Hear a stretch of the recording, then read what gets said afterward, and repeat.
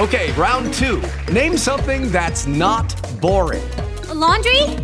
Ooh, a book club. Computer solitaire, huh? Ah, sorry, we were looking for Chumba Casino. That's right, ChumbaCasino.com has over 100 casino-style games. Join today and play for free for your chance to redeem some serious prizes. ChumbaCasino.com. No purchase necessary. Void where prohibited by law. 18 plus. Terms and conditions apply. See website for details.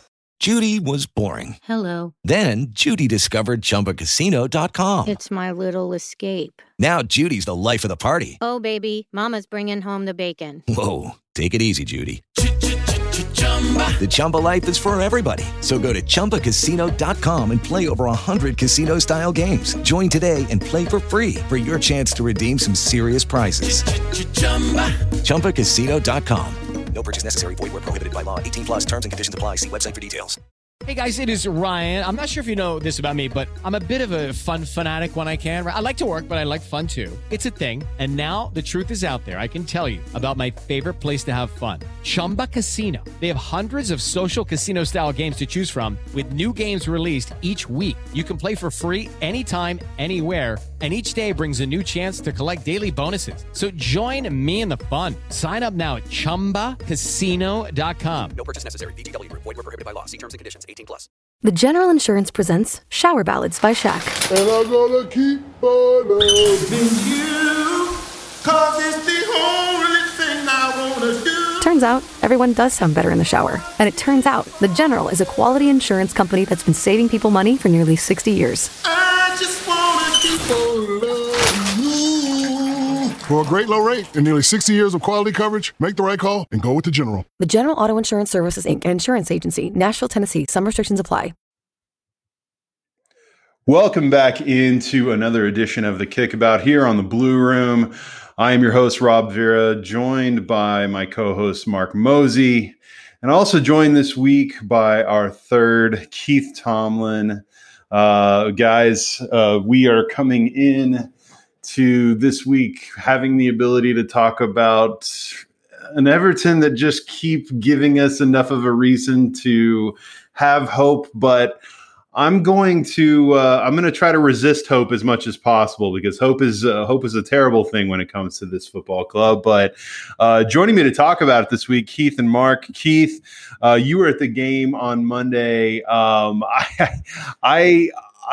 watched it along with most everyone else who's listening to this in some form or fashion, and I was doing so while kind of in a semi-distracted way, right? Like it's the middle of my workday on a Monday. And so I was able to watch the first half, which I wish that I had not had to watch the first half at all. I mean, we can pretty much skip all the discussion and ignore the first half and just go straight to the second half. But I was having to do that thing where I am on a work meeting and I am having to hold in my emotional responses to the goings on my television screen. Now, oftentimes with Everton, that's usually just the exasperation at them conceding a goal. And when we went 1-0 down to Burnley, Keith, I was like, well, this is going about exactly as it appeared that it would go, given the first half, given the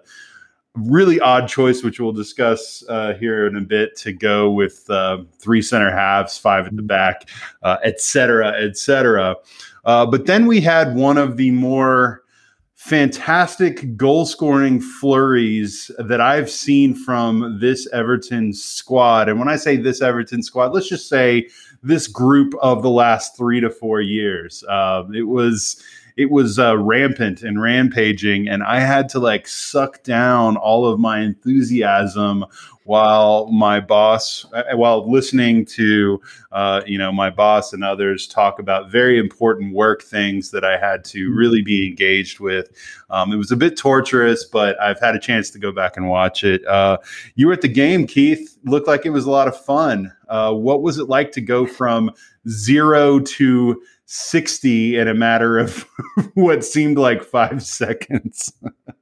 It's not something you come to expect from Everton, is it? I mean, they've never been a team that score goals in a short cluster of time. It always seems to be if they score 2 or 3 goals in a match, it'll be like one at the start, one of the first 10 minutes or so, and then the other one won't come along until sort of second half later on. So yeah, it was a bit of a blitzkrieg, shall we call it?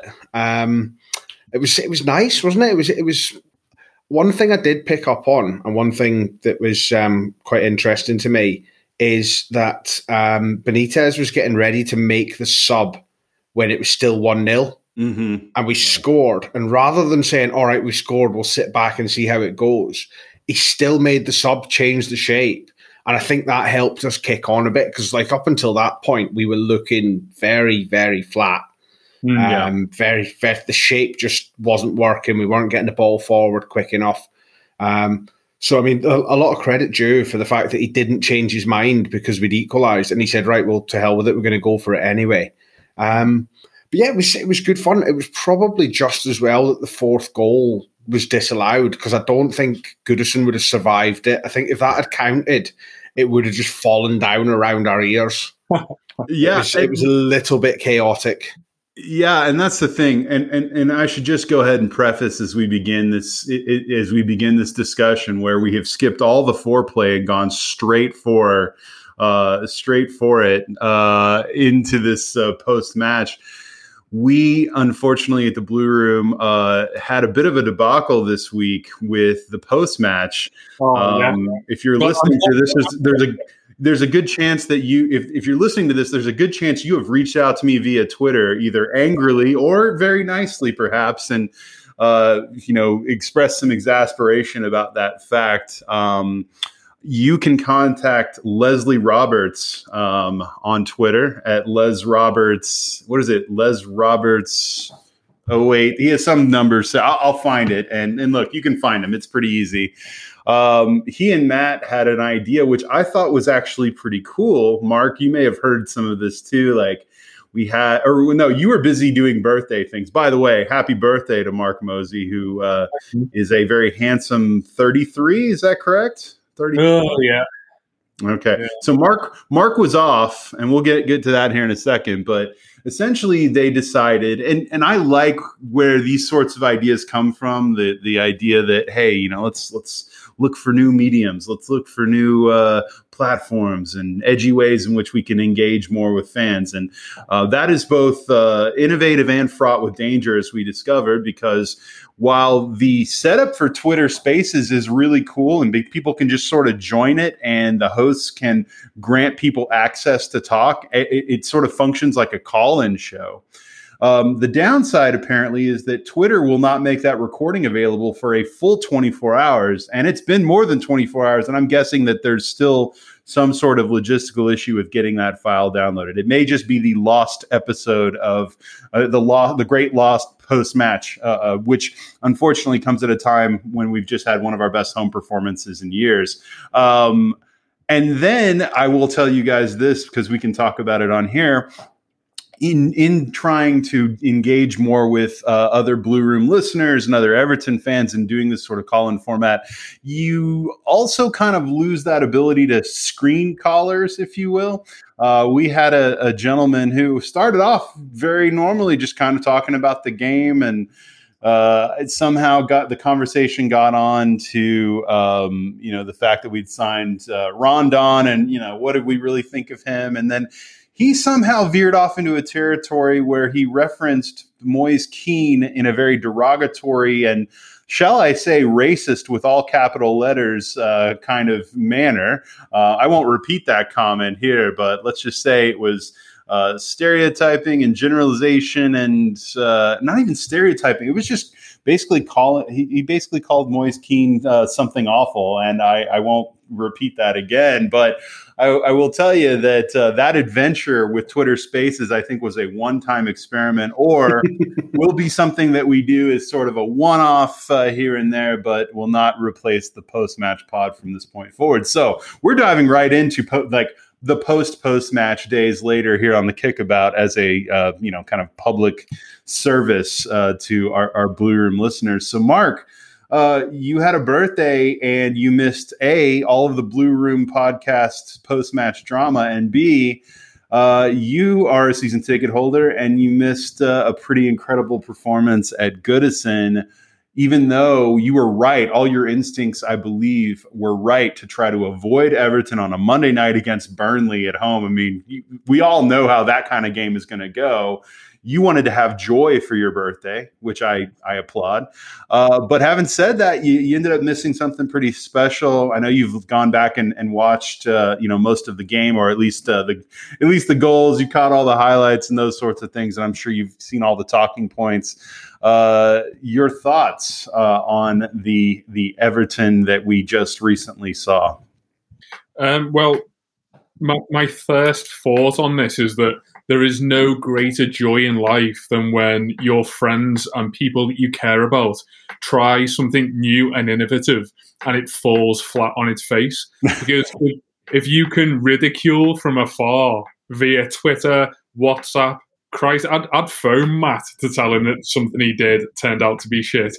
Watching people suffer in that way from London was absolutely amazing. But yeah, as you say, Rob, it's probably something that we're going to do very much as an extra or an add-on, as opposed to relying on it in terms of post-matches, because, as you say, for half of the shite games that we have to watch and talk about, it probably would have been fine, but God help us, it was on the one day where we had some actual excitement. But yeah, it was an interesting one to, I mean, funnily enough, on the podcast a couple of weeks ago, we were talking about James Rodriguez not knowing who we were playing. And we were talking about, when certainly for season ticket holders like myself, being absent from games or kind of games passing you by without you really realising. And Monday got close to that for me because we were down in London, we were quite busy. Harriet's present not only to me but also to herself was to convince me to miss an Everton home game, which doesn't happen very often, but whenever it does, it seems to be a classic. I think that the last game I missed for any form of holiday or going away of sorts was the United 4-0 game. Oh my God. Yeah. So basically, you should just never go to games for Goodison ever Stop again. coming to Goodison. Just stay away. I would love to say that if it meant Everton won every week, I would do that, but my life would be soulless and empty without it. So long live the mediocre toffees. But yeah, interestingly, going down to London, I was down there, Rob. This is going to kick off your business mind here, in that we were down there for a show that was originally a podcast, which has kind of developed and grown into the ability to go out and do a live tour. So you may joke about Twitter Spaces being our first step to the big time, but if it means that we're playing Wembley Arena in a few years after a cup final, then I think that these are the risks that we've got to take. But yeah, Blue Room the musical. Well, Blue Room the musical is. I've been workshopping that in my head for at least a year. We can talk long and hard about Les Roberts' lead singing role in that, but yeah, to watch it's an interesting thing to watch a game via notifications on Twitter, because I think even if we don't go to the game these days, the likelihood is that you are able to watch it or get some form of visual from somewhere.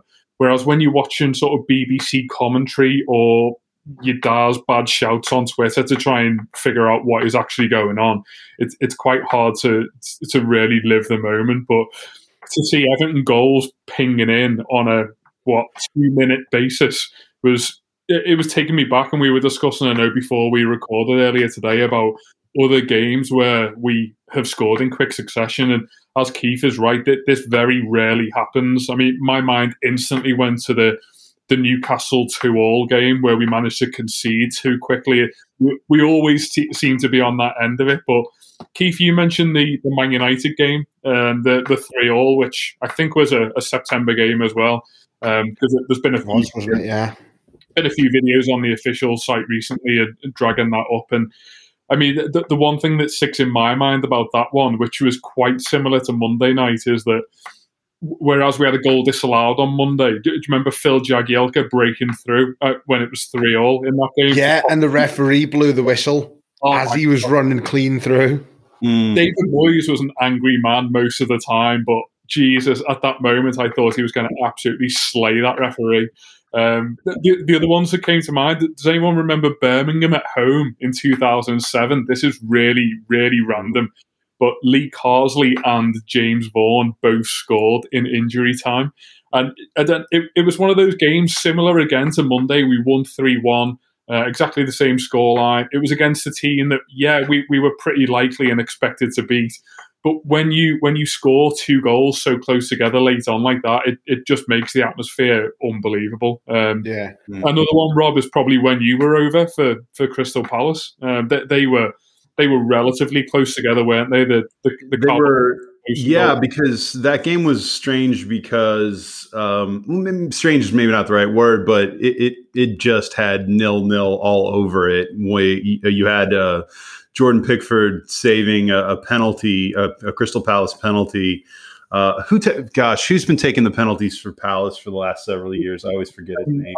Milivojevic, was it? Milivojevic, yeah. I can say it, but I can't spell it. And he's actually a really good penalty taker, and Pickford had a save. And then we're getting late on into the game, and you got Silva bringing on, who did he bring? He brought Lookman on, and I can't remember if Calvert-Lewin even started that game. I don't recall if he did or not, if there was some other... Lookman put the ball in for Calvert-Lewin, didn't he? Lookman put the ball in. I can't remember exactly who the subs were. I'd have to go back and look, but I know Lookman was one of them. Yeah. And Calvert-Lewin scored the winner, and then about 3 minutes later, I think you had Michael Keane, and I think we debated whether or not he was just hoofing it down the pitch or if he was picking a pass out. Though I would argue on the evidence of the last 12 months or so that Michael Keane has got a pretty decent long pass in him. You know, if he was going to be...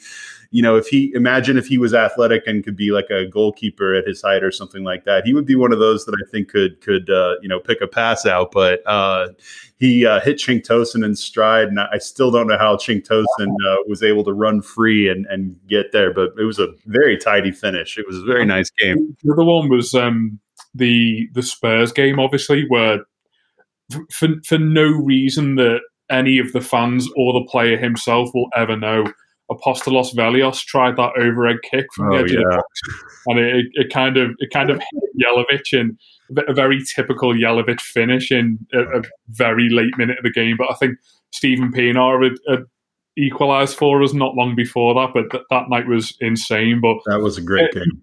In typical fashion, it was down at our end on Monday as well. So all of these things, just because of how it falls, usually happen at the Gladys Street, and to miss one of these sort of magical nights. Were the goals at the Gladys Street or the Park End? I couldn't. Park End on Monday, yeah. So there's a cracking video someone's filmed from behind, where they get the Townsend goal. And it's just an absolutely brilliant angle of it, but they keep filming for whatever reason, and obviously you can't really make out what's going on up the other end.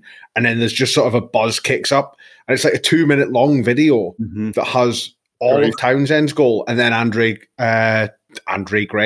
Demarai Gray's goal afterwards. If you listen closely on that video, you can hear Les Roberts moaning at Seamus Coleman throughout. He wouldn't be allowed to sit in the Park End if he didn't. No, it's part of the clause. It really was incredible. I've seen that video, Keith, and if I can't remember, I think it's been shared a bunch. If you can't find it, maybe we'll share it again here after the pod. But on Twitter Spaces after the pod. Yeah, go to Twitter Spaces and download. Hit a download request, and maybe you'll get it in 24 hours. But no, the amazing. I mean, really, look. For those of you in the mood for kind of a post-match summary, I mean, here to me, these were kind of the main things. One, the starting 11 was just. I still like. I saw. I saw Rafa Benitez come out. I think it was the day after. It was on the club website. It was posted on the Twitter account. Something about him kind of trying to explain it all, but he's like, well, formation's not as important as tactics or something like that. And it got real kind of conflating the two things together. But I'm sort of like, you can say that, but your formation choice is ultimately a tactical decision on some level. I mean, I thought that it didn't. I am still, after all these years of watching this sport, someone who probably does not. I probably can't articulate all of the mechanical parts of an 11-man setup that has these different variables in terms of formation. But I do sort of get the idea of what is considered an aggressive formation offensively versus what is a more defensive, setup. And I understand the idea, for instance, of you're playing Manchester City away. You set up with a more defensive shape. You clog up the midfield. Maybe you do wing backs, so you have 5 at the back, and you're taking a more conservative approach. What I don't think I totally understand, and maybe Keith, you or Mark can explain to me at least what you think Rafa Benitez's rationale was. I don't understand playing Burnley, of all teams at home, who are going to play the most the caveman of caveman football, direct. Some people love it. It is at times some formula that has worked to keep them in the league, and so I don't want to denigrate them too much. But it is, they play a lot of set piece and a lot of hitting the ball long and trying to make something happen, kind of football. I don't understand why you would set up with 5 at the back against that, but that was the big kind of kerfuffle at the beginning when that choice was made. And then of course, the turning point really was Ben Mee scores for Burnley on what, I've gone back and watched it a few times, what was a really perfect, cross into the box. There was some shouts for whether or not Yerry Mina got kind of shoved in the back. Should it have been a VAR call? I've watched it. I think Yerry Mina did. I think he tried a little bit to sell it, but frankly, the ball was perfect. I don't think if he wasn't getting to it at 6'5", no one was probably getting to it in that regard. I guess he could have probably been, positioned a little better, but it was a great goal. And then we all had that dread. And then, of course, as you would expect, when you need a goal to get back into a game, Michael Keane scores on a beautiful cross from Townsend. And then in the course of that magical 5 to 6 minutes, you have one. I think I still want to digest this and process this, but that's one of the best goals at Goodison that I've ever seen. What Andros Townsend scored, just in terms of the precision, the plate, how far out it was, the fact that you have one of the tallest goalkeepers in the league who he couldn't get. There was no way anyone was getting to that ball, and it was great. The celebration was great. And then a minute later, and so all this is happening in the space of 5 to 6 minutes. An absolutely perfect pass on a transition or on a breakaway from Doucouré to spring Damari Gray, and hearing a lot of people describe it, they knew as soon as Gray got it that he was going to finish it in that way that a lot of people used to think. Well, these are the types of goals that Theo Walcott or Bernard or other guys who might be, or Moise Keane, guys on the break are just not going to score. Gray just seems to have it going, and it just was an eruption. And to Mark or to Keith's point, that fourth goal that was ruled offside was a gorgeous finish by Doucouré as well, who I think was arguably, I think you can maybe make an argument for man of the match if Townsend's goal isn't as perfect as it was. But I mean, there were a lot of contenders for that. But what we're ultimately left with, guys, at 3-1 and a start of a return of we're at 10 points after 4 games, and we're currently in 4th. Joint top. Yeah, I mean, other than the Champions League planning that I'm making, I'm trying to not do the thing that everyone is doing right now, where they say, "Well, we started great last season, so there's no point in getting invested in this." I'm trying to find a balance between that and a balance between getting too far ahead of ourselves, right? But what I would say is that we all talked pretty ad nauseum at the beginning of when the fixtures came out, that this first set of fixtures were certainly an opportunity. And Keith, for me, I would say 10 points out of 12 is certainly an acceptable return given that fixture list. But it's one thing to be able to look at a set of fixtures on paper and do the math and say, at the time, this is acceptable or this is not. When you actually see the course of events that results in leading to 10 points from 12 in these particular performances, I'm trying to come up with what are the trends that I've been able to notice in 4 league games and 5 total matches so far. And the two things that I keep coming back to, and Keith, I'd like your thoughts on this as well, is that putting aside the lack of investment this summer, we all have talked a million times about what was needed, what was not addressed, and blah, blah, blah, all these things.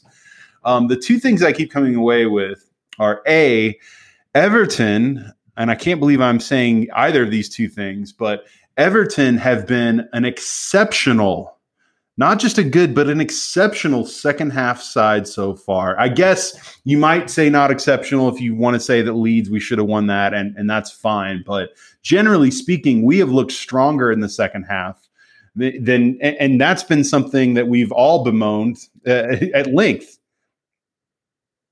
Oh, Keith, you hear me? You lost this? Yeah, I can hear you, buddy. Mark, can you still hear me? Audio's gone completely. Okay. Mark, you can hear me. He's giving me the thumbs up. Keith has lost us. I don't know why. Anyway, Mark, I will come to you on this as well. And while I work the magic behind the scenes to get Keith back going again. This wouldn't have happened. Huh? This would never have happened on Twitter Spaces. I know. This is not going to happen on Twitter Spaces. I'm telling you. But, but obviously that first thing is how good we've been in the second half. The second thing, of course, and this is part and parcel with it, Mark, look how well conditioned is this group. The fitness levels of these guys compared to what we've seen in the past. It really is that these are the two consistent things I've noticed. And really, I think that if you were going to make the argument that if you're going to make an argument for Benitez, the argument that was going to be made by those who were for a move like this was essentially that he is going to bring competency across the board. Whether he is the one you want or not, whether or not you have better players or not, et cetera, those are all outstanding issues, but you will get the most out of whatever group of players you give him, across the board, not just tactically, but also, astute substitutions and those sorts of things. And obviously conditioning. Mark, how much is this that we've seen so far, with an understanding that the schedule is going to get harder down the road? How much of this is sustainable to you? Are Everton playing way above their heads, or is this more of a case of you essentially provide some width on the pitch and you provide conditioning at a really high level for this group of players?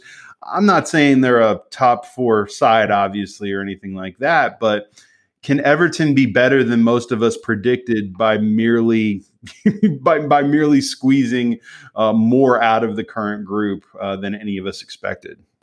You were absolutely dying to wind up to ask me if you thought that this title challenge real. I was waiting, Rob. waiting for the outspoken optimism. Okay, so conditioning for a game-by-game basis is one thing in terms of, as you mentioned, longevity over a 90-minute spell, being able to produce the 10-minute spells that we saw on Monday night.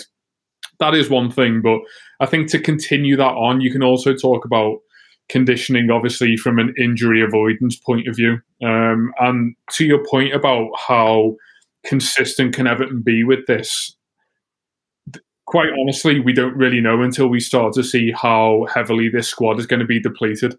And that's not to bring it all back around to a negative point, but probably the major limitation of Rafael Benitez's Everton side, as you look at it at the moment, will be, can we keep all of these players fit? And honestly, you look at it at the moment, we had the scare with Coleman. We obviously lost Calvert-Lewin on Monday night. it's very nice to reflect on those things not really being major impacts on us, but I guarantee they will be in the next few weeks or going into a busy winter schedule. So Everton's challenge, and I know you mentioned, Rob, the fixtures being favourable. Very quickly, that fixture list has just become a necessity. It's absolutely imperative that Everton build early points because challenges will arise and better teams will come about us. So, Joe, I honestly, as much as it's easy to say this with 10 points in the bag out of a possible 12, I don't mind seeing Rafael Benitez try and explore his options with, in particular, formations and obviously certain players as well, but that will be limited purely based on the low number of them. But if we are going to try something like a 5-3-2, you want to see it in those games because as stupid as it will make you look, and you know what, Everton coming back from 1-0 down with half an hour left against any team is by no means a given. And last season was absolute proof of that. But if he has the confidence in his players and in himself to say, well, that first hour was shite, I'm going to change it up. I'm going to bring Gomez on for Godfrey. We're going to go a little bit more ambitious and a little bit braver, and all of those things that you said earlier, Rob, about what that change of formation did for us. Then so be it. I personally, I think on paper, 5-3-2 or 3-5-2 or however you want to look at it, it suits a lot of our individual players. But when you try and I think when you try and I don't know that it suits our center halves. I'm not convinced of that. Well, the two positions that I think it puts a lot of predominance on are, yes, centre halves. I think it only really works if you've got a very gifted centre half on the ball, because it all starts to make sense when you've got someone striding out from the back, joining in the midfield, making that midfield 2 of Alain Doucouré into a 3.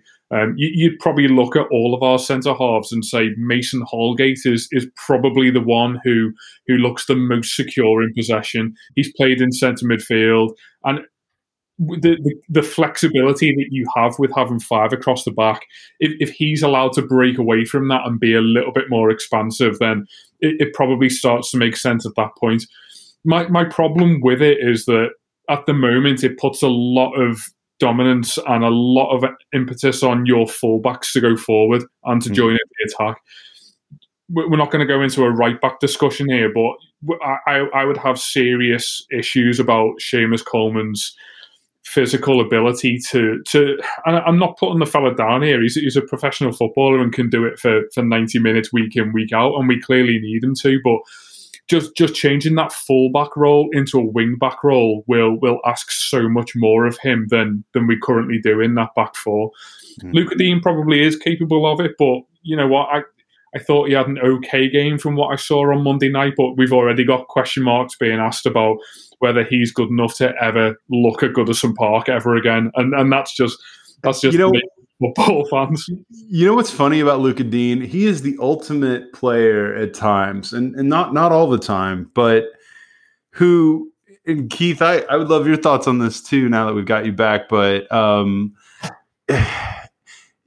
and then this is just sort of a random aside because, you know, the most critical moment obviously was when Godfrey was brought off, Gomes was brought on, and then you had the back 4 and you had an extra man in midfield, and that seemed to open things up. But a lot of people pointed to, and inevitably we do this as a fan base, but we can win a game 3-1 and still point to all the things or the players who didn't do well enough. But Lucas Digne somehow managed for many to just be kind of invisible in that game, or to not put to, he definitely had some stray crosses and some passes that weren't there, and balls that got blocked that shouldn't have been, like all those sorts of things. And yet he was on the score sheet, had four chances created in that game, which led all Everton players. Like he is that guy who at times will flatter to deceive, but yet the stats will still, look pretty favorably upon him. I don't think we have much. I mean, we don't really have a choice. It's going to be Luka Dean. So, I mean, any discussion about whether or not he's playing well almost doesn't matter because he's the only senior left back at the club. But I also tend to think that, of all the players I'm going to choose to worry about, I can't get it in me to really worry about Luka Dean. I think if anything, it's just that he's established such a high bar that if you don't notice him for a while, you feel like he's just not playing very well. But I wonder, being in the park on Monday night, what is there? I'm trying to figure it out. But are we sure that Luka Dean is not carrying an injury or anything like that? I mean, even if he was, he's going to have to kind of play through a lot of pain until we get to January at least. I'll be honest, mate, I'm absolutely baffled by the criticism he's had from Monday. Now, I sit lower Bullen, so obviously I'm right by the touchline, so I see the fullbacks getting up and down each half and whatnot. One thing I will say about him is he didn't look as much of an attacking threat as he can do, and a lot of that was down to distribution to him. A lot of the times when he received the ball, he was looking to break forward and the ball's played in like behind him or direct to him. So he's got to stop. He's got to check his run, by which time a midfielder's come across and blocked the avenue. If we start playing the balls for him to run onto instead, he becomes a much more sort of potent threat down that left-hand side. I've seen people pointing the finger at, the goal came from a cross on the right-hand side, but that doesn't really stand up for me because it was a breakdown from a set piece. And it was a second ball where, it was him and Godfrey that went out to block the cross and neither of them managed to block the cross. But it wasn't like he was beaten down his wing by a winger. No, Godfrey had headed the ball. I believe Godfrey had headed the ball out and it didn't clear very far. Yeah. And then he and Dean tried to, they just didn't quite get to the cross, but I don't know that It's one of them. Sometimes it happens from a set piece. Apart from that, Burnley didn't create a single thing down the right wing all game. Mm-hmm. Not a single chance came from their right wing. Yeah. So I really don't get the level of criticism he's had. He wasn't brilliant, but he didn't have a bad game at all. He wasn't skinned by anyone in that game. Certainly not. And that's the thing I wonder too, and this goes back to the original question about, what I'm trying to determine what's different about this squad. And the most obvious things to me are conditioning and the fact that we are now playing two actual wing players at wing positions. Yeah. I wonder, does Damari Gray, Andros Townsend, do having those guys be a more relevant part of the perimeter attack somewhat blunt what we've seen from Luka Dean in the past, only because he's sort of been relied upon to be that wing presence. Yeah. I don't know if he plays more conservatively because of that, or he doesn't have to be as aggressive, or it's part of obviously starting a back five. You can, there are all kinds of versions of a back five where you have those wing backs really bombing forward, and other times they're playing more conservatively. I don't know what to make of Luka Dean's. I don't think he's been, obviously, you haven't noticed him as much, but I think sometimes when you're talking about a defensive player, a fullback, even one who's known for being a good attacking player, I think sometimes not noticing them is not the worst thing in the world. I think sometimes that can be all right. But if you look, another thing to look at with Luka Dean is he's been at Everton five years now. He came in 2018, I believe. So was that it? Was that? Yeah. This is his fourth season. What was it? He, Yerry Mina, and Gomez. That's about right. Yeah, from Barcelona that same summer, I think. So in that time, look at how many players have played on the left wing in front of him. Yeah. Right. Oh yeah. You got Richarlison, you got Iwobi, you got Bernard, you've now got Gray and Townsend. I think there was Lookman still here when Dean started? I don't know. Yes, I think he was. Yes. For the last. He's never had like Baines and Pinar were it was like it was written on the tablets by Moses himself. those two would be our left-hand side every week. And even that didn't last as many years as we all would have liked to have seen. No, he's not had any sort of consistency in front of him. So obviously you've got to adapt to different styles. Different players are going to track back and let you bomb on. Different players are going to stay forward, and you've got to sort of do the more defensive work.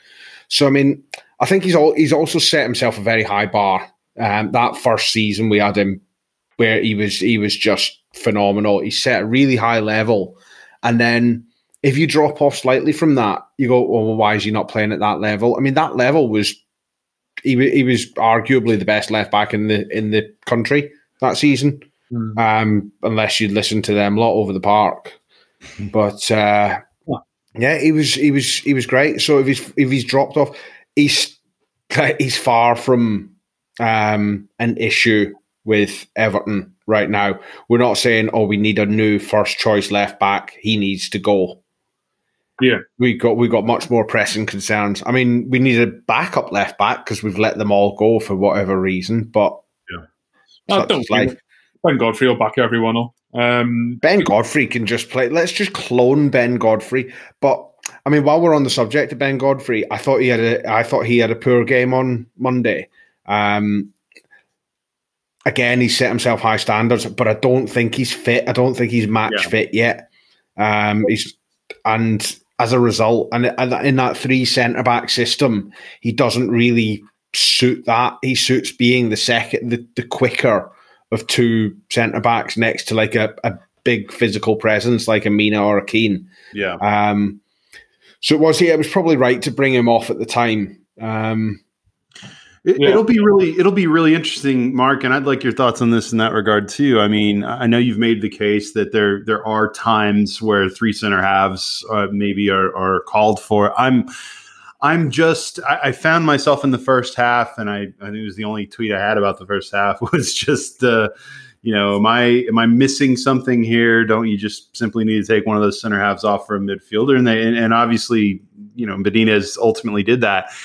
I wonder how many more games I wonder if the three center half setup is going to be more of an occasional curveball sort of thing, or I would like to think that we're still and I think our performance would indicate we are a back four pretty standard team in that regard, and in terms of the strength of our squad. I do though feel like you always have to have three center halves that are fully engaged, that you can mix and match and rotate as you need to. Like, I think that there are a lot of truisms in football that I've picked up on over the years. I don't know how you guys feel about this, but everyone always says, well, you've got to find a single pair, just stick with them always. And I don't know that that's really as true as it always has been. I mean, I think sure, you'd like to probably have 2 that are primarily together, but I also think that you really need 3 to have, formational flexibility and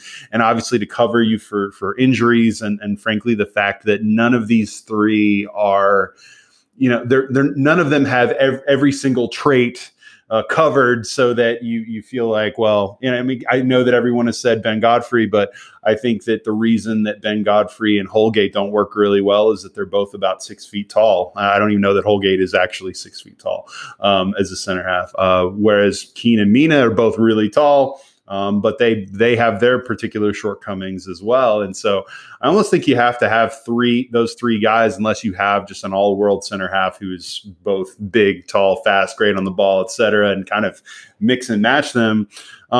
If we're starting 2 center halves against Villa, I guess that's my question to you, Mark, is given the fact that Godfrey still needs to kind of work his way back in, given how well Mina played, and obviously Keane had a fantastic second half. It almost feels like we're always asking this question, but who are the 2 starting center halves against for the next game, given kind of where we're at? Well, I do think it will be 2 starting centre halves instead of 3, albeit the image that we were sold in the summer was this stubborn man coming in to manage the football club, and he doesn't care about what you think of him in terms of him being Everton manager. So in what right mind should he care about what formation he goes forward with? And part of me thinks, well, I'll respect him if for everything I've said earlier in the podcast about this being the time to possibly experiment a little bit more and to use a little bit more flexibility in terms of your lineup and the formation that you choose. If he abandons that after one poor hour against Burnley, are we starting to think, well, has he any form of conviction in his tactics? I mean, I'm just flipping this on its head here, but I do. But that was the first time he'd played it all season, right? Well, had he played 3 at the back earlier this season? And I forgot. It's a given that it's a favoured formation of his historically, and I think that the problem with the squad that we've got is that the eternal temptation will be to play 3 at the back, because we've said for so long that that's where our strength is in terms of not only numbers but quality as well. Yerry Mina, Michael Keane, Ben Godfrey, they're all very good centre halves, and a lot of clubs in this league would be very pleased to have them. But yeah, it was a little bit unsettling with Ben Godfrey, as Keith said, when he came off. Obviously not being at the game, I saw that he'd been subbed, and all of these things rush through your mind about, are we going to see the Ben Godfrey from last season? Is this a mirror image of Mason Holgate from the year before? And oh man, all of those things that we said that Godfrey wasn't going to do because he's far too much of a personality and he's so assured both on and off the pitch, etc., etc. And my mind raced away as soon as I realised that he was being taken off and Andre Gomez was coming on, because I thought, oh Christ, who are we going to sell him to in January? But as Keith said, I think Godfrey in a way his style is so dominating when he's one of a two that it's almost overpowering when you put it in a 3. And I think you've got to be. I'm not saying that he's not positionally disciplined, but he almost thrives on that necessity for him to do a little bit more, to be one of the two. And he always, for me, whether it's at right back, left back, or centre half, always looks a little bit more settled in that back 4. To be honest, I think you could say that about any of them. I know that listening to the interview after the game that Sky did with Andros Townsend said that it was something that Benitez and the lads had worked on all week leading up to the game. Part of me doesn't want it. If it needs so much work, then is it natural? And I know that new things have to be practiced and trained on at Finch Farm, and that's why they turn up every day. But I don't want this to feel forced. And I think for the first hour of the game on Monday night, it probably lent into that category a little bit. But just to go back to Lucas Digne whilst we're talking about that back line, I think it's for me now, it's a lot more healthy in terms of how we use him, because yes, he was one of the best left backs in the league, and for my money still is. But I think that reliance on a fullback to be your main attacking threat, right, it's a little bit unhealthy for me. And I think that's probably the reason why the manager went out in the summer and identified key areas of attacking weakness and brought in people like Demarai Gray and Andros Townsend to do the things that Lucas Digne has quite simply had to do for years. Right.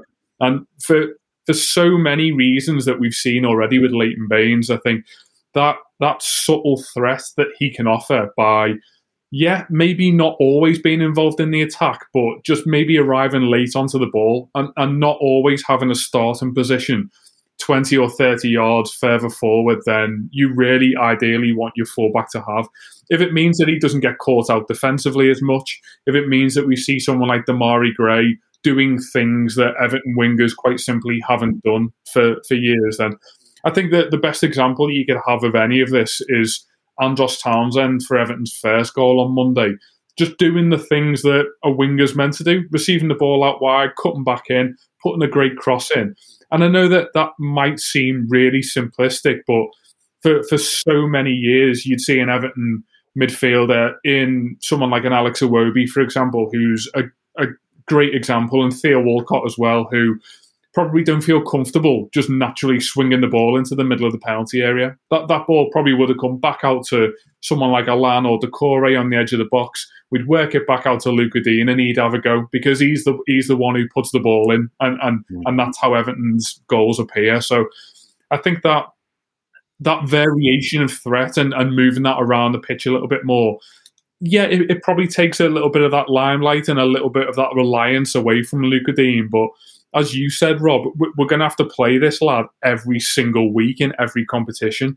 And if it means that we demand a little bit less of him, even 5 or 10% in each game, then I'm willing to live with that on the basis that we've got attacking footballers who actually know what to do in that third of the pitch now. Well, and Keith, I think that actually brings up an interesting question of if Luca Dean is if you want to be in a position to not rely, like it's weird because you want to get the best out of Luca Dean. He is undoubtedly one of your very best players, but to Mark's point, and I think this is true, we have had not only an over-reliance on him to create chances, we have had an over-reliance on the same two guys to score every single goal for this club for the last, couple of years as well, which I think has been unhealthy. I think that if Rafa Benitez, I think you could, and maybe the argument I would make if someone said, Rob, I need you to make an argument for why Rafa Benitez wants to invest time on the training pitch around a 3 center half lineup, it might simply be him looking at our squad and saying, I have got more center halves than I probably would, I've got an abundance of quality center halves. I have a paucity. There's my 50-cent word for the day, a paucity of fullbacks. I'm going to understandably be without Dean at some point because we either have to rest him, we have to, deal with an injury that he will inevitably pick up, like every player seemingly does. So the idea is that can we, be comfortable in an environment where we may have to put someone in as a wing back in that position, play 3 center halves. We've got 3 guys that we believe in really well. Maybe that's the idea, is that Everton are. Ancelotti talked a lot about it, but ultimately the practitioner of it may be someone like Benitez who comes in and says, no, you literally have to have multiple formations that you can be solid and comfortable in playing in, even if that means you start in one way and you make an adjustment in midway through the game like we saw on Monday. I do kind of think that he likes. Frankly, there's a decent enough chance that he looks at Mina, Keane, and Godfrey and says, I know they're all center halves, but I want them all on the pitch. I think that they offer things. They do things that can help win games. I don't. Now, I will say about Godfrey, like I'm not, to Mark's point, I'm not that worried about Godfrey. I think that it's his first game back. I think he's just getting his legs back underneath him at this point. What I fear, to Mark's point, if I'm going to go to do that Everton thing where I fear the worst possible outcome, is that we go through some sort of Mason Holgate redux where we were all convinced that Mason Holgate was the future captain of this side. He got a new contract. Everyone was super excited about him. I personally believe Ben Godfrey is made of tougher stuff than Holgate. I've been very upfront about the fact that, and I like that Holgate's come out and said, hey, I wasn't good enough last season and whatever. He sounds a little more humble, but Mason Holgate has been so openly arrogant on the pitch, and he has not backed it up with his play. And I don't think, but I also think, frankly, that, just when you come down to the basics of it, Ben Godfrey is bigger, stronger, faster than Mason Holgate. And that's probably why, to your point, Mark, he sometimes will rely on his athleticism to get him out of, messes in terms of maybe not feeling like he has to be super positionally disciplined all the time because he knows he can make up for it with that speed. I think it was interesting, Keith, I don't know if you noticed this, but I like your thoughts on the tactical part of this, but it was so odd to me that when Rafa Benitez put out that starting 11, you have a back 3 of Godfrey, Keane, and Mina. You would have thought if you had said, well, who's going to be in the middle of that 3? You would have said, well, it'll be Yerry Mina or Michael Keane. It was Ben Godfrey for some reason. The most mobile, easily the fastest of all 3 of them was the one in the middle. Now, he switched that at some point late in the first half. I think he switched places with Keane, and I think Mina was still kind of flanking the right side for most of that game and allowed to push up a little bit. But I don't know how much of this is just him seeing what he's got and tinkering because he feels like he can, or if there's something that I'm not seeing in regards to his thinking here. Like, why would you put your fastest center half or your most athletic center half in the middle of two gigantic, relatively gigantic, relatively, slower. I mean, I think Mina's speed is not as bad as some people make it out to be, but he's certainly not the paciest guy in the world. What do you make of that? Is this all just kind of experimentation and tinkering at this point? So, I mean, I've been thinking about the way they set up with the three centre halves, and I think a lot of that was due to the fact we were playing Burnley, who always, without fail, play with two big grok centre forwards. Yeah. They're going to put the ball long. It's going to be a physical battle. I think the idea of putting Godfrey in the middle there is that you leave Keane and Mina to pick up a striker each, depending on who is targeted with the long ball.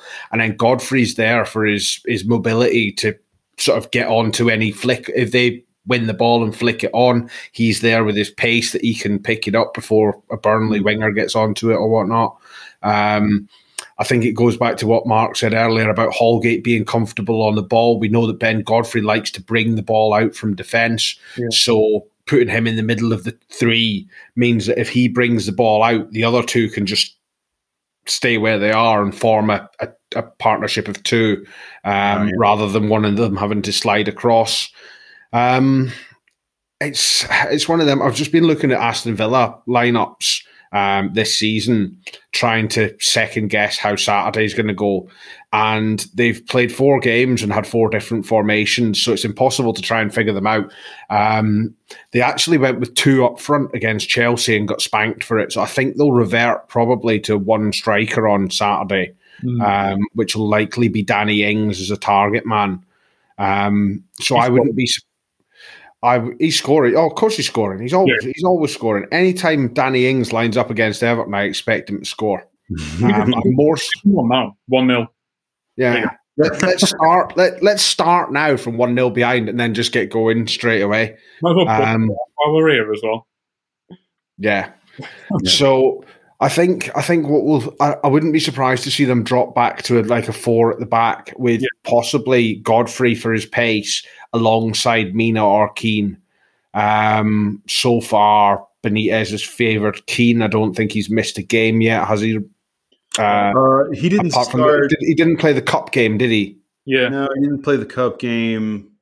Mina was out game for one of those games. At the start of the season, it was just Keane and Holgate available, I think. Yeah. I think Mina was on the bench for the first game. Yeah, Mina was injured coming back from Colombia, wasn't he? Yeah. They eased him back in. So he seems to like Michael Keane. In fairness to Michael Keane, since he's got over the mistake against Southampton, he had probably about a 6 out of 10 game against Leeds as well. But Brighton and Monday night there, I think he's faultless. He's had 2 really good games, capping it off with scoring on Monday, which was, by the way, it was a very Everton goal.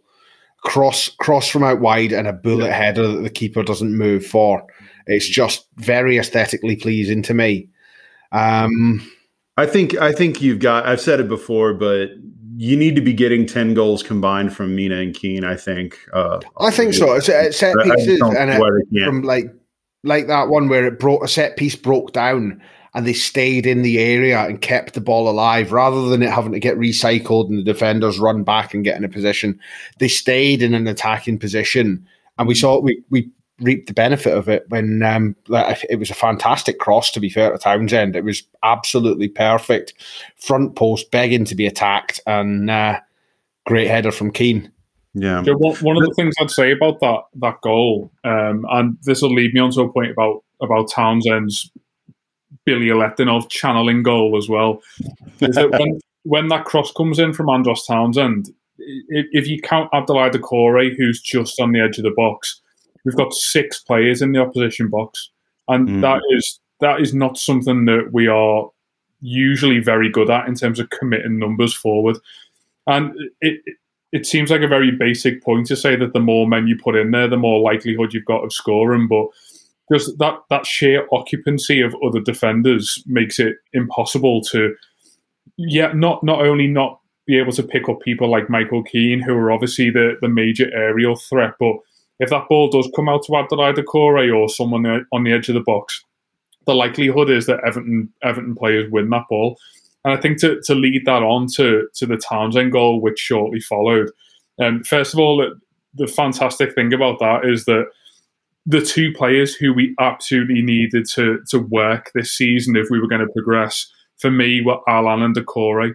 And to see those two players involved at an early stage of that goal, the nature of the strike and how unbelievable the goal was kind of takes away from the fact that that's Allan winning the ball back, giving it to Doucouré, and Doucouré finding a pass very, very quickly to a player who he knows can go on and be an attacking threat in the move. And I think that those two, yes, even with the fair goal as well, I think you're gonna find that a lot of Everton goals originate from one of, if not both of those players. But again, when Andros Townsend picks up on that ball, 45 yards out from goal, I mean, it's relatively poor defending to let him run at him for 10 or 15 yards. But I think that the thing that pleased me so much about that goal was that Everton had three or four. No, it was three men ahead of the ball at the point where he strikes that. And I guarantee if Richarlison's not making that run, if Andre Gomez isn't offering out on the left, if Damari Gray's not right up there with play as well, there's no way that the Burnley defenders aren't giving Andros Townsend that much time. Because in exactly the same way as that first goal, if you have some form of commitment and confidence in what you're doing going forward, you'll open up areas of space that people like Andros Townsend will absolutely thrive upon. And you can talk all day about his foot being like a traction engine to go full Partridge here, but the importance of committing men forward is something that we've been historically so poor at. When you go back to the days of Calvert-Lewin being totally isolated when he first started playing up top, Wayne Rooney when he came back to the club and just being that lone figure up top who we just expected to be Wayne Rooney, and we were all absolutely delighted one day when Davy Klaassen made a run in the penalty area because it was something that we just hadn't seen for so long. And I think what you're going to get with people like Gray and with Townsend himself when he's not on the ball, and in particular with people like Doucouré, who they've clearly been given an MO from the manager this year of, we expect more from you in the final third. And it was very apparent when he was scoring his own goal against Southampton. But for me, all these slight nuances in terms of him just finding himself further up the pitch, that they are going to massively benefit people who are able to impact the goal. And I think Andros Townsend is the ultimate player to be able to benefit on that. Yeah. We will say to that point. Oh, I'm sorry, Keith. Before you go ahead, to that exact point, again, we need to see this sustained, but we've suddenly gone from those concepts we talked about where we're over-reliant. We have the same sort of attack every time. It's either Dean creating something or nothing's being really created. It's either Richarlison or Calvert-Lewin scoring or no goals are getting scored, to suddenly the impetus being put on guys like Doucouré to play further forward and to get to get aggressive, get in the box, to open up that space as you talked about. I think I added it up the other day. I mean, we have had 6 different goal scorers so far this season, which is just incredible. I mean, that's what it's going to take, and really to be able to see that kind of aggression be rewarded and not punished. We'll see what happens when that we're playing other sides, of course, but I think that part is really heartening. Keith, go ahead. Yeah, what I will say, going back to what Mark said about goals originating in midfield, if you look at Andre, why do I keep calling him Andre Gray? I don't know. If you look at, we keep looking at Andy Gray. Yes, go ahead. If you look at his goal on Monday night, and you look at his goal at Brighton, Brighton he scored. Mm-hmm. 2 things stand out for me. One. The first thing is his run. He runs from deep, like from really deep. So he hasn't got a man on his shoulder, per se. He runs past someone who sort of goes, oh, yeah, he's running, I better chase him. By which point, he's 5 yards past him and he's got space. The other thing, in the case of Allan at Brighton and Doucouré on Monday night, is they don't release the ball early. It's not a hopeful ball forward. They wait, they hold the ball, and then when he's got that 5 yards of separation, they play the ball about 10 yards in front of him for him to run onto. And in both cases, it's been absolutely perfect. And it's one of those goals, really, that if you make that run from deep and your man doesn't pick up on you quick enough, you can't defend that. You can't start. You are getting in on goal and you're having a shot. He might not always score. Keeper might make a save. He might put it wide or not. But you're always going to get a shot on goal from that sort of situation. And if that's something we can exploit, because both Allan and Doucouré are very good passers of a football. Andre Gomez as well is a good passer of a football. For whatever other faults he might have about his game, he can pass a football. If we can look at that, that's another example, Keith. By the way, Andre Gomez is also being tasked with playing further forward, as opposed to being he's never ever going to be this sort of holding midfielder type or playing so far back. It's just not his game. He's not a winger either per se. But I correct me if I'm wrong, because you guys will remember individual games better than I ever can. But it feels like Andre Gomez has been a net positive when he's come on as a sub for the most part all season. Again, finding a way, the manager finding a way to take a piece that many had given up on. You can put Alex Iwobi in the same camp, and finding a way to make them into, to give them a role that they can kind of attach themselves to, and say, like, Andre Gomez seems to get in there and start passing the ball and getting involved. Iwobi, same thing, instead of just frankly, kind of reverting to form. Hopefully that kind of thing continues, but it's getting a lot out of players that frankly, none of us expected him to be able to get much out of. He strikes me, Rob, as a player who very much thrives on coming into the game.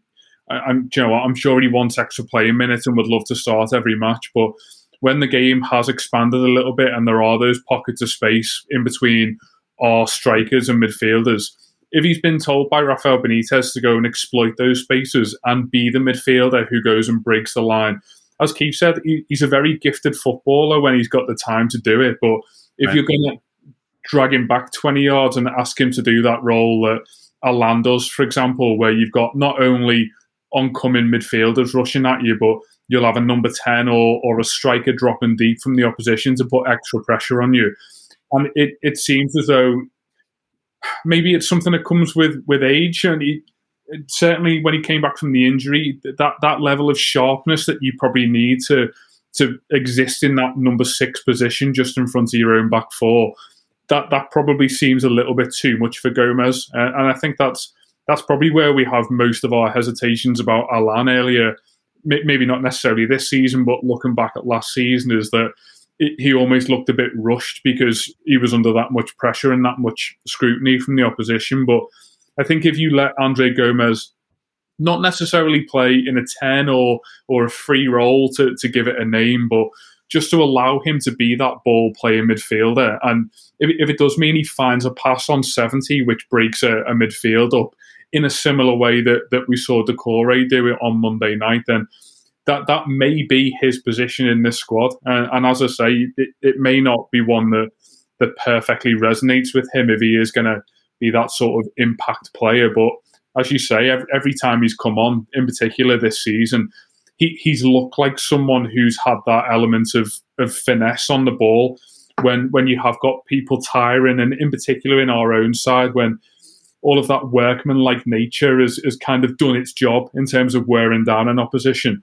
When you want to bring someone on who's going to be able to unlock a defence, that screams Andre Gomez to me, and that style of cultured midfielder is absolutely him. But just to touch on a couple of things about the third goal, the noise when Doucouré put Demarai Gray through, that just obviously wasn't there to witness it. But Keith, that sort of general excitable hum from the whole crowd when you realise that for the next 5 minutes, for the next 5 seconds, Everton were probably going to be in a position to score a goal. I mean, that's been incredible. And then there's the drop as well. Just as Gray goes to shoot, it goes quiet, and then there's the roar, and it's just lovely, isn't it? It's just great. That sort of subtle silence just before his foot hits the ball is something that people who don't go the football will never actually be able to put their finger on. It's second for me. It's second only to the whole of Goodison shouting "turn" when a man gets the ball and he's got space behind him. Turn.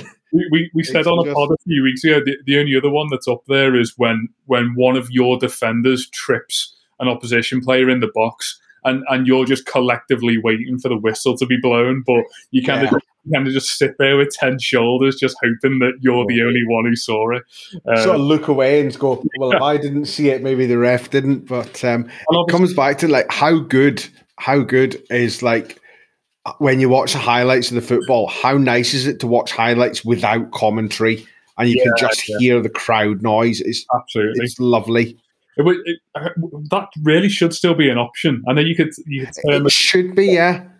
And it's one problem I've got with Everton's highlights is the retroactively recorded commentary just sounds so fake and detached. Just do away with it and just put the footy on the telly for us to watch. The most important thing we need to mention about that third goal is that Demarai Gray he's learnt his lesson from a couple of weeks ago, and he's gone away and he's worked on it, but he has perfected the knee slide.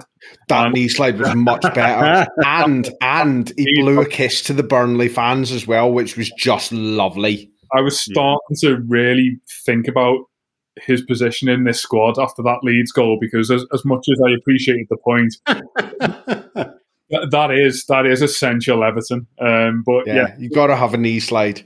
Nice to see that the groundsman had watered that area of the pitch for him. I tell you who had a cracking knee slide. Do you remember Funes Mori at Bournemouth? Yeah. He went about 30 yards, didn't he? Oh, yeah. He perfected the hand-heart gesture. Hand-heart while knee sliding. Some say that he was actually barbecuing halfway through that knee slide. That should have been, I still maintain that Bournemouth goal, that should have been his moment. If we hadn't blown that game, that would have been the Funes Mori game. Or the Chelsea one when John Terry was offside about 10 yards. Yeah. I still get mad thinking about that game. So those two moments ruined Bournemouth and Chelsea. Was that the same season too? That all felt like Martinez's final season. That was Martinez 3, I think. Forget Myseri spending 500 million and it coming to nothing. The absolute false dawn was Funes Mori's 2 goals leading to nothing that season. I know there will be a lot of other commentary on Funes Mori's time at Everton, but for me, my absolute favourite moment wasn't the barbecues.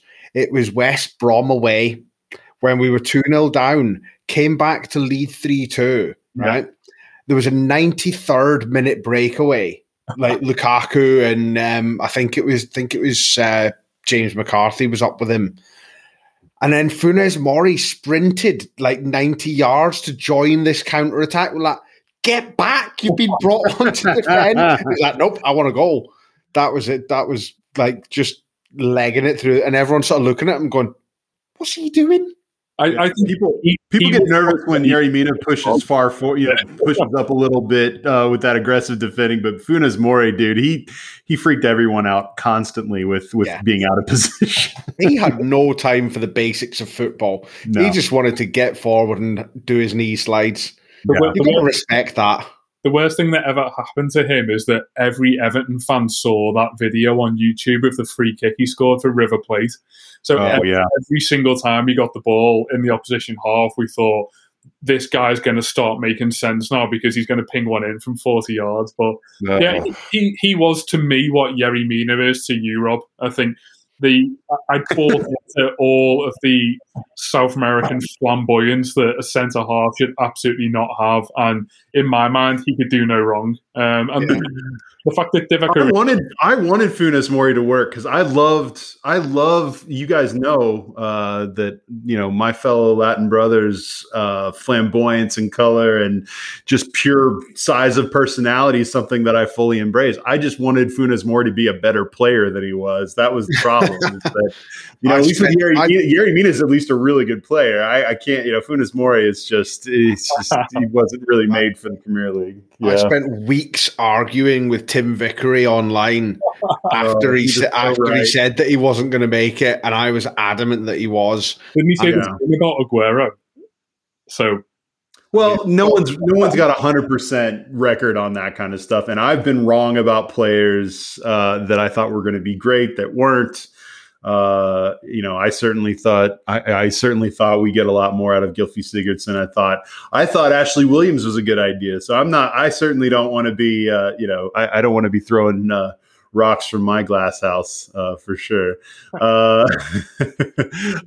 Hey, last note on the game before we start to wrap up, because I definitely want to get to the other item that we discussed before we hit record, but look, it was funny on the post-match, the lost post-match that no one will ever hear, or maybe it'll come out eventually. Who knows? But I didn't bring his name up, Mark, at all. We were actually wrapping up, and then Matt stopped Les from wrapping up to point out. He said, "Rob, how did you feel about Yerry Mina tonight?" Because Matt enjoyed Yerry Mina's performance so much, the other night. I do want to give a shout out to Yerry Mina, who I thought also had he had nine aerial duels won. He's so built for those types of matchups against the cavemen sides of the league, but really against any type of physical striker. And I thought he was exceptional. One thing I noticed that I thought was interesting, and this is just the kind of stuff that I noticed, but Keith, you mentioned that 2-minute video that's been circulating online. I make note of goal celebrations, who's involved, if there are dances, there are handshakes, etc. When I was watching the game on TV, the most odd thing I noticed was that for goals 2 and 3, Yerry Mina, who is normally one of the first to get in the middle of the goal celebration fray, was not even in camera view for either of the goals. And I'm like, well, what's going on here? When that video got posted online that showed that Gladys Street view with the full 2 minutes that had the Townsend goal and the Gray goal, both times you saw Yerry Mina being called over to the sideline for Rafa Benitez to communicate it looked like instructions to. They were very intently talking, and then you saw Mina come out and talk to Allen and Richarlison and a few other. Like, I do think that there is still that comfort level of a Spanish-speaking manager speaking to one player who then goes and talks to other players whose English may not be as good. But I find those kinds of little details interesting. But the big takeaway for me from that wasn't really about Yerry Mina, but it was more about how Rafa Benitez, and the one thing that I think we've all kind of appreciated so far about him has been that, unlike Carlo Ancelotti, who just kind of, rocked up every day and was, like I've said several times now, his plan was, hey, I'm Carlo Ancelotti, and that's the plan. There's a very much the thing that I think everyone's noticed, whether it's through the videos that Everton releases, but also during the game, is just the level of one-on-one engagement that Benitez seems to have in terms of coaching up these players constantly, communicating with them, giving them feedback, making changes in the game. There's not really he's not the kind of manager that just seems to just sit back and let others kind of do that coaching job for him. He doesn't really seem to sit back during games. He stood up on that touch line, constantly communicating, and for him to, in the midst of the pandemonium of those 2 goals, to, not be too up or anything. And he was just already calling Mina or calling whoever over to communicate. I find his style to be such a huge contrast to what we've seen, with our last couple of managers in particular. But just a random moment that I noticed and thought was interesting for sure. All right, guys. I think we've pretty much wrapped that up. The last thing I was going to ask, we've got Villa on Saturday night. This is our. This is the. Am I wrong in saying this is definitely good, or at least on paper, seems to be our most challenging fixture so far this season away at Villa? I would say Leeds probably, just because of obviously afterwards in hindsight, maybe not, but with it being their first game in the Premier League with fans back, it was a good point to get at the time. I would have taken a point from that one. Villa, the way they've been playing this season, they've looked, shall we say, ropey. Here comes Everton. They've bought a lot of players and they haven't integrated them necessarily. I would have said this is the game we should be looking to attack and get at them, because their confidence isn't going to be high at the moment, especially coming off the back of a 3-0 spanking at Chelsea. It's a game where we should get at them, but obviously we're not going to. Obviously we're going to do what Everton do best and just completely throw away momentum. But I love the confidence. I love this optimism. Saturday and we go top. Oh, I know. It's already that. I know. It's already, the jokes have already written themselves about this game. But frankly, I had a bad feeling about Burnley, especially when we went 1-0 down. And so I'm trying to think, I just need to keep this bar of expectation low and cynical. And if I do that, then we'll be okay. But I haven't watched much of Villa this season. Is it just an oversimplification to say that their best player and one of the arguably top players in the entire league left them? They certainly spent money this summer and certainly fortified with some real talent. Buendia especially is someone that I find to be incredibly intriguing. Is this all just growing pains for them? Given their form so far this season, I don't see in our form. I don't see why we can't go and get a decent result there. But it's also a team that is at home. They're probably a little bit desperate right now, and they've got a lot of talent. How do you guys see things rolling out on Saturday night, Mark? It reeks for me, Rob, as a game where attack will be the best form of defence. I think for all of the things that you've just said about Aston Villa, maybe fragile's a bit too extreme, but I certainly think that Everton are the more settled of the two sides. Right. In terms of where each side lays, I think all of the things that you just said about Aston Villa in terms of coming into the season on the back of investments and, bringing some players in who are undoubtedly gifted, but have not necessarily played with some of these players before, and for some of them probably not played at this level before.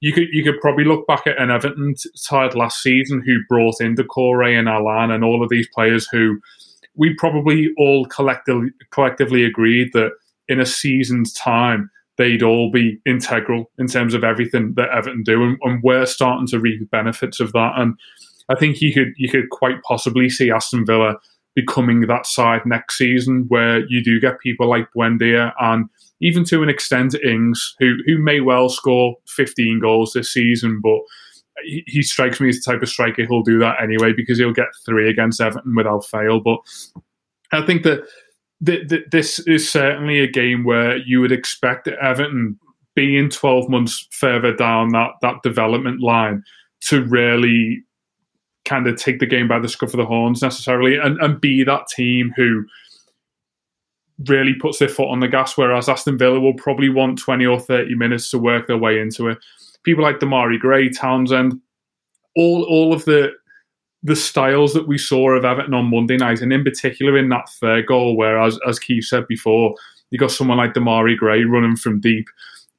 I don't know why going to Villa, but it always seems relatively expansive. It always seems like our most gifted players have got a little bit more space on the ball. I always reflect on that brilliant performance years and years ago now, where Leon Osman and Tim Cahill, and we absolutely tore them apart. And we've had a few good results there, but I certainly think that if Everton kind of take the initiative in this game, it could be one that gets taken away from Aston Villa very quickly. I don't want to see us go a goal behind. I know that's incredibly obvious, but I think if we start resorting to form and being a little bit more defensive and allowing the game to get to a 60-minute mark and then just kind of seeing what happens, you'll get away with that against Burnley at home. And Aston Villa have got the ability to punish you later in the game, whereas Burnley probably didn't have that on Monday night. So I honestly expect us to go there and win. Because if not now, then when? We are a side who, we'll probably have our frailties down the line in terms of numbers and injuries and all of the things that we've said, but we look like a Premier League team at the moment that absolutely no one wants to play against.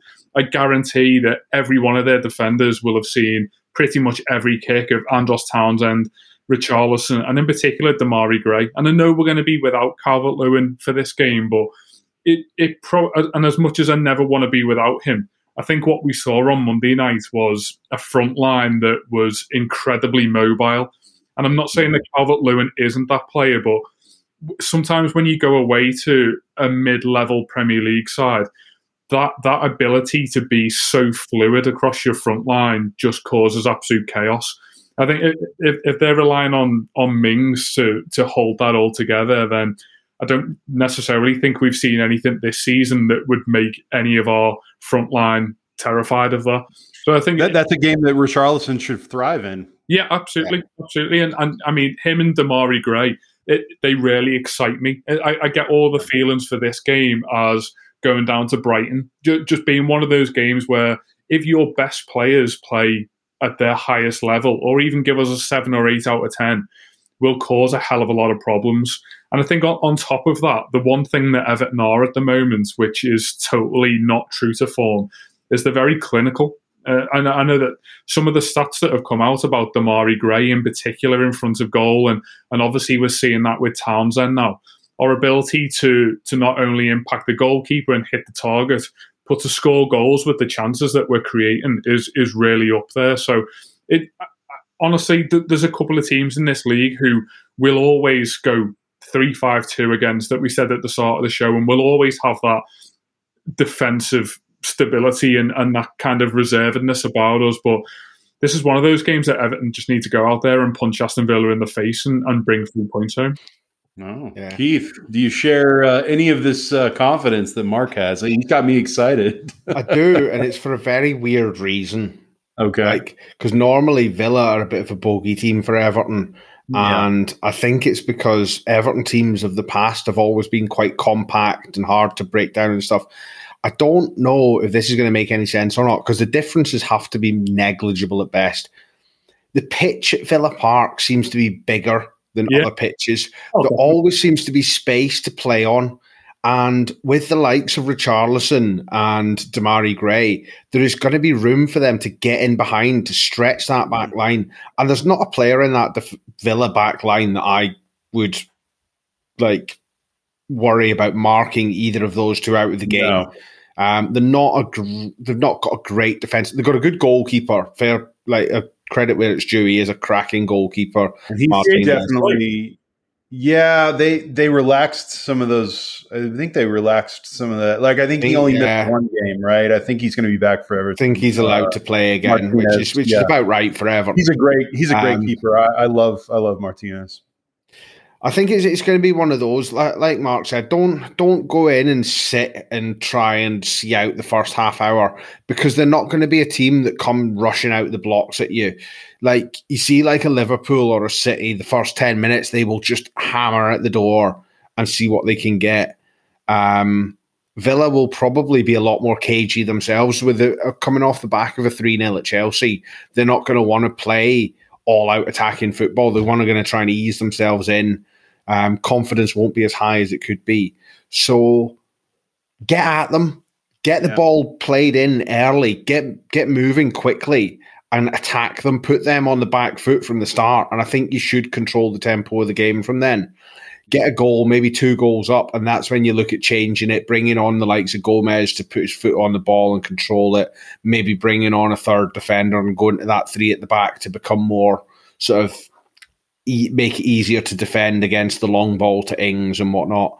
But it's certainly a winnable game, and we haven't said that a lot for Everton on the road. Even with the successes last year, you never really felt that Everton were going to go away and win. It was always quite surprising when they did. This feels like a game that they could win if they take the game by the scruff of the neck.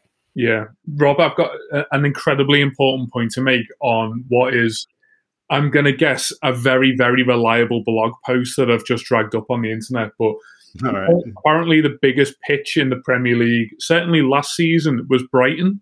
So probably a lot of the positives that we saw earlier in the season, and this is the maddest point I've ever made on a podcast, is because we've got that extra space to work in. Shut up, Rob. So joint second with 9 other clubs is Aston Villa. So I think it does. It looks like a big. Why are the pitches not all completely uniform? By the way, what's that? Why are the pitches? Why are the dimensions of the pitch not completely uniform? There's a tolerance, like FIFA allow a tolerance, and it makes like different teams Baseball's set the like pitch up. Too, by the way. Different teams set the pitch up differently to like play to their strengths and attributes. Like Goodison Park always used to be quite narrow because we were a very compact team. If the pitch is more narrow than it had, they compensate by being longer. No, surely like a set area to work in with both length and width. Yeah, you could in theory compact it both ways to make it as small as possible. As Rob, this blog post informs me that Wolverhampton Wanderers did last season. So Wolves, Fulham, Sheffield United, and Crystal Palace were the bottom 4. But yeah, you get the gist in terms of style. Is that the shit teams will try and make it impossible for you to play football. But the perfect scenario for a team like Everton is where you get relatively weak sides, like a Brighton, for example, opening up all of the space. And St. James's Park reeks of this as well, doesn't it? Just a terrible team who will literally give you the key to the city to play football in. That's very much how it feels. Yeah. The thing that baffles me is you can change it game by game as well. You don't have to have it set at the same dimensions for a whole season. So say you're playing a team with like the notoriously plays long ball down the middle football. You can make your pitch nice and wide, and you can like try and drag them out of shape and make them play wider. If you're playing a team with 2 fast, tricky, skillful wingers, you can narrow the pitch right in and like reduce the amount of space they've got. It's great.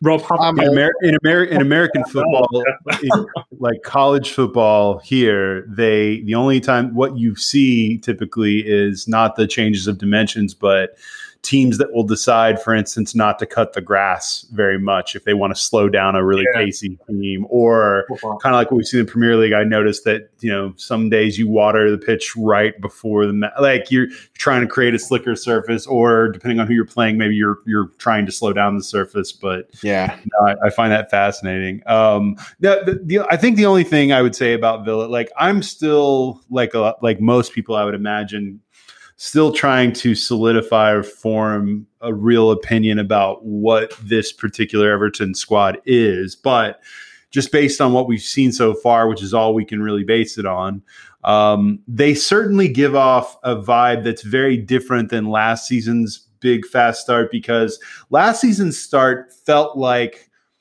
a unicorn landed in our side, and the unicorn got to do unicorn things, and everything, and everyone was just sort of playing out of their mind in ways that weren't really reflective of what the squad actually is. This feels, I think the word sustainable sometimes gets used or whatever, but this doesn't feel like any of these guys are playing out of their heads. Now, I'll grant you, Andros Townsend's not going to score those worldies every week or whatever, but I do think that that this side and the way they've played so far has been about things that are not really overly complicated. It's frankly a manager who looked at a squad, decided that he was going to, from a fitness perspective, get them in the best shape that he could get them. I'm sure that will hopefully continue to improve throughout the season, and decided to just sort of use them in a way that befits their strengths as a collective squad. And it feels like right now, I think you used the term, Keith, I think you said we're a more settled squad right now than Villa. I think that's absolutely true. I mean, if you're going to find an upside into not signing many players, I think the upside can be this is a group of guys that, barring a couple of additions, who frankly have come in and just slotted right in very seamlessly and have not been the kind of players that require a ton of hand holding or any of these things. That, it's a couple quick wingers and a backup goalkeeper who's been on a bunch of other Premier League sides. There's no drama with any of this. You got a bunch of guys playing together who know each other, and a manager who seems to understand them better than they probably understood themselves. There's a part of me that wonders if this squad, its biggest problem over the last several years is that, and we talked a lot about them not having an identity. I don't think that that's not just because we couldn't figure out what Everton was good at or what they were trying to do. I don't know that they had a sense of really who they were or what they were trying to do. This feels so far, and it's early, and it's all the caveats aside, it does seem to feel like a side who has a manager who is, to the point that's been made by several of the players, if you guys have noticed some of these pieces that come out, a manager who will not just tell them what they're good at, but what they're not good at, what they can improve upon. And I think that those are the things that have resonated with them, and they've stayed focused on the task at hand. They've stayed focused on, well, how can I be better? How can I contribute? What are the things that I need to do to contribute to this, and have a plan that seems to work. And frankly, I think we all were worried that Benitez wouldn't get results early and that this would be the same old. But I think getting these results in the bank early have allowed some goodwill to develop between the fans and this squad, and from the squad to have confidence in itself to be able to say, we know consistently every week, for the most part, who's going to go out there from the squad, who's going to probably be in the starting 11. There's only, really, if you think about it, guys, there's only about 13 or 14, 15 players really that are part of things right now. I mean, I think that's probably how it's going to be for a bit. So I think you've got to take advantage of it. So I'm feeling, you know what, I'm going to say it 2-1. I don't think there's any reason we can't go there and just play within ourselves and come out with a decent result. I'm feeling good right now. And I'm always, as always with Everton, I'm prepared to be horribly, horribly wrong. Last thing I want to conclude with before we finish up, guys, this has already run so long, and I know the management loves that, but I don't give a shit.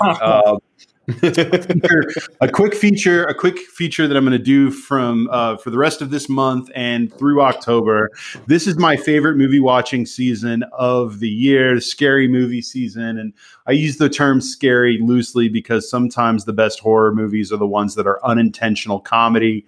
I am in particular a fan. My favorite horror genre is the low budget 80s slasher film. Anything that involves really amazing kills with blood effects that just are so insane. Evil Dead is one of my favorite movies, or any of the early Nightmare on Elm Street or the Friday the 13th movies. I love those. But the movie that I have to recommend this week, I actually sent the trailer to Keith and Mark because I wanted them to see the magic of this movie, is a 1986 film called Chopping Mall. Not shopping mall, chopping, as in chopping people up. It is a movie about a mall that is possibly sometime in the future, they don't really make any of that very clear, where these automated robots who are there ostensibly for security purposes malfunction and become killer robots. And of course, you have a bunch of horny American teens set against the backdrop of an 80s synth score and soundtrack who have all decided to spend the night in the mall and drink a bunch and smoke and have sex. And of course, they come up against these killer robots. And all I will tell you guys is that I'm going to tweet out the trailer to this. The original trailer, this movie was called, I think it was called like Killer Bots or something like that. Or Killbots is what it was called. And then they changed it to Chopping Mall because apparently that was causing too much confusion amongst GoBots and Transformers and people thinking it was a kid's movie back in the 80s, and it was certainly not a kid's movie. But what I can tell you is that the trailer will hopefully sell you on it. But if that does not sell you on it, I'm going to now quote one sentence from this film that should sell you on this film. At one point, one of the women in the film, one of the lead actresses in the film, in the midst of all of this harrowing action, literally says, I'm sorry. I'm just not used to being chased around the mall in the middle of the night by killer robots. If that does not sell you on how awesome this fucking movie is, then nothing will. This sounds so shit. It's so, but dude, that's why it's great. And I think that's the thing is the low budget 80s American horror film, slasher film. They're great precisely because they're shit, and occasionally whatever budget constraints they have, the imagination and the fun that comes from these films is just unmatched. So I would highly recommend grabbing your favorite beverage or smoking your favorite semi-legal product and watching this film. I would love to hear from all of you about your reactions to this film. But if you've made it this far into Kickabout, and hopefully you have, then you will check out this movie. Keith, I am expecting you to watch this movie. Mark, I have to drag to any pop culture stuff at all, but it's set. This movie is a svelte 77 minutes.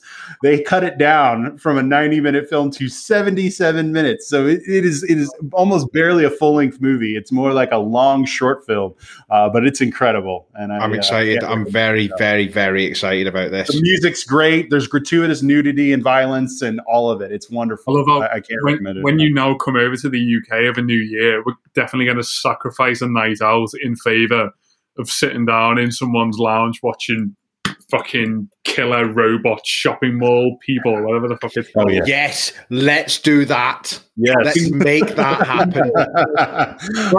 We will make that happen. We will make that happen. I'm bringing up horror films to the table here. And when you mentioned it was your favorite genre, have you ever seen a film called The Visit? The Visit. No, it sounds familiar, but no. Tell me about The Visit. I am going to totally. I don't know if to ruin the twist here. Are you okay? What? Don't ruin the twist, but just set it up for me.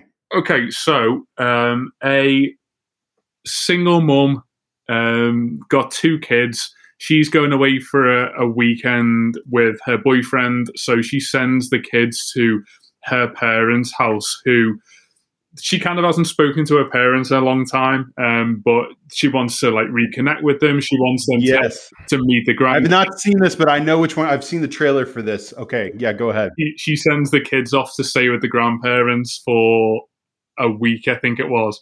They kind of started to notice kind of weird goings on. They, getting up in the middle of the night, doing strange things around the house, saying strange things, not letting them into certain rooms of the house. Mm-hmm. And then a couple of harrowing developments happen. But when something happens or something is said in a film and it just totally takes your insides away and just creates this enormous lump in your throat. And there's one particular sentence in that which... it's probably the verbal equivalent of when that alien walks across the screen in Signs, and you just get that. Exactly. You just get that chill that runs through your body. Do you know what I mean, Keith? That one scene, right? Yeah. Signs is not an inherently jumpy film at any point, but that one scene just really, really just gets you, doesn't it? On a cerebral level, it just your whole body sort of goes, "Oh, what was that?"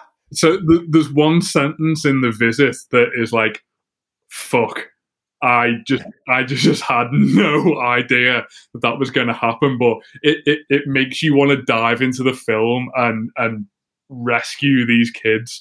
But yeah, oh my God, watch it, because it's not the greatest film in the world, but I just live for that 2 seconds of horror that just instills in your body when you see it. But yeah, Signs, that moment was up there for just being, I'm fully ready to throw the telly out the window right now. Awesome.